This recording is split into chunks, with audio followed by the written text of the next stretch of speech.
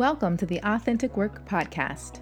I'm your host, Dr. Catherine Ciano, teaming strategist, change enabler, and people enthusiast committed to helping you work better. Each episode, I'll highlight challenges to working authentically and give you strategies to help you navigate and overcome them. You'll not only leave feeling challenged, but also encouraged. Hi, welcome back to another episode of the Authentic Work Podcast. I am so glad that you're joining me today, and anytime you take time out of your day to listen, I'm really grateful and I never take it for granted, so thank you for coming back. I'm really excited about today's episode because it's relevant, timely, and based on real life events. Today's episode is about authentic SMART goals. To provide a little bit of context for those that may not be familiar, SMART goals are a way of classifying goals in order to be specific and increase your chance of actually achieving the goal that you're going for. It's an acronym where the S stands for specific, the M stands for measurable, the A stands for attainable, the R stands for relevant, and the T stands for time-based. I'll start off today's episode with a story around performance review time and SMART goals.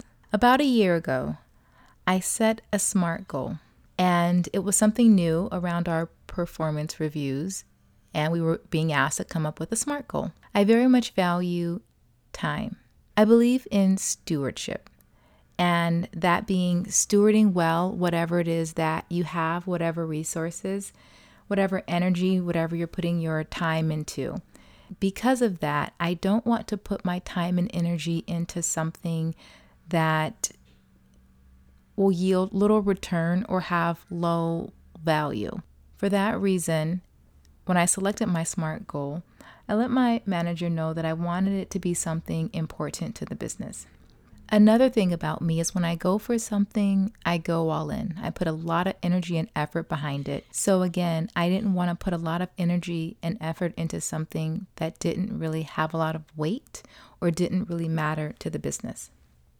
So I talked about it with my manager and we came up with something that we thought would be valuable and useful and relevant to the business. And in the SMART goal fashion, I was very, very specific about what I wanted to achieve and accomplish within a certain amount of time. Very detailed. So a year later, we're giving a report out on where we are on the goal and if we accomplished the goal. And to my dismay, I had not made the type of progress on the goal that I had wanted. When I looked back at the goal to try to understand what happened, where my time went, I realized this is an excellent example of why authentic work is so important. I had focused on one thing and not enough of the other. So as I mentioned at the beginning, I was very much concerned with it being something important and valuable to the business. What I was less concerned or focused on was it authentic to things that I was passionate about or things that I wanted to be doing or focusing my time and attention on.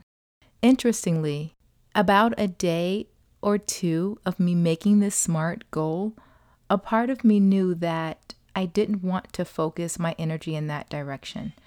I had other passions that I was putting energy into simultaneously, which also explains what I was doing over the year.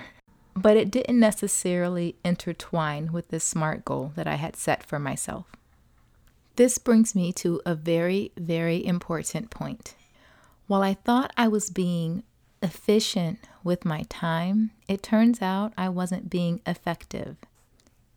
In my thinking about not wasting my energy, not wasting my time and my resources, I didn't realize that if my heart wasn't in it, I wasn't really going to allocate the right amount of time or the right amount of resources to get it done. Hence, I would definitely encourage to not just focus on efficiency, but to focus on effectiveness. And in doing so, you actually will attain efficiency as well and make sure that the resources that you are giving out will actually be used. Tying this into authentic work, I think it's very, very important to bring ourselves into the goals, the professional goals that we set for ourselves, to bring ourselves into our SMART goals, our performance review.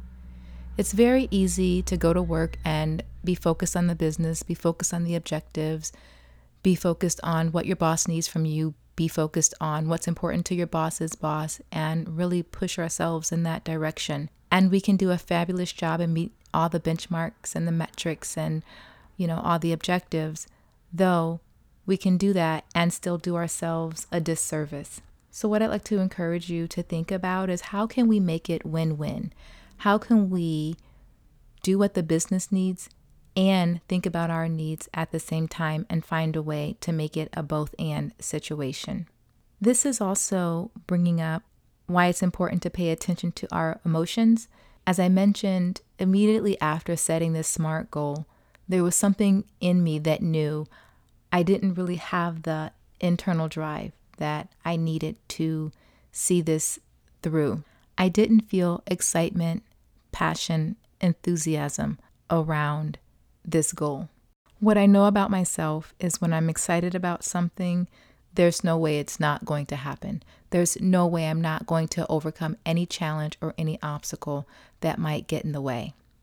This goal did not have that excitement, did not have that passion. It was a little bit of a yellow flag that I did not act on. So when you're setting your SMART goals, bring yourself into the equation as well. Think about what's meaningful to you, what you're passionate about. See if maybe that could prompt new goals that maybe weren't as immediately obvious, but that somehow you can intertwine it in your goals or your objectives for the year or the quarter. Find a way to bring you and what's important and what's meaningful into what you do every day and into how you do what you do. When you do that, you'll have more enthusiasm and excitement about the energy and the efforts that you're giving out. Additionally, you'll be able to produce a product that has your touch, that has your fingerprint on it, and undoubtedly will yield great results. Give it a think. See if this could work for you. In wrapping up today's episode, I'd like to invite you to be part of the conversation. If you have any questions that you'd like me to answer on the podcast, I'd love to hear them. Go to my website, teamingstrategy.com/podcast, and click on the little pink button that says, "Want a question answered on the podcast?" Click submit here. Put your question there, and I would love to take a look and go ahead and see if we can answer it on the podcast. So with that, we'll go ahead and wrap up, and I want you to remember there is only one you there can be.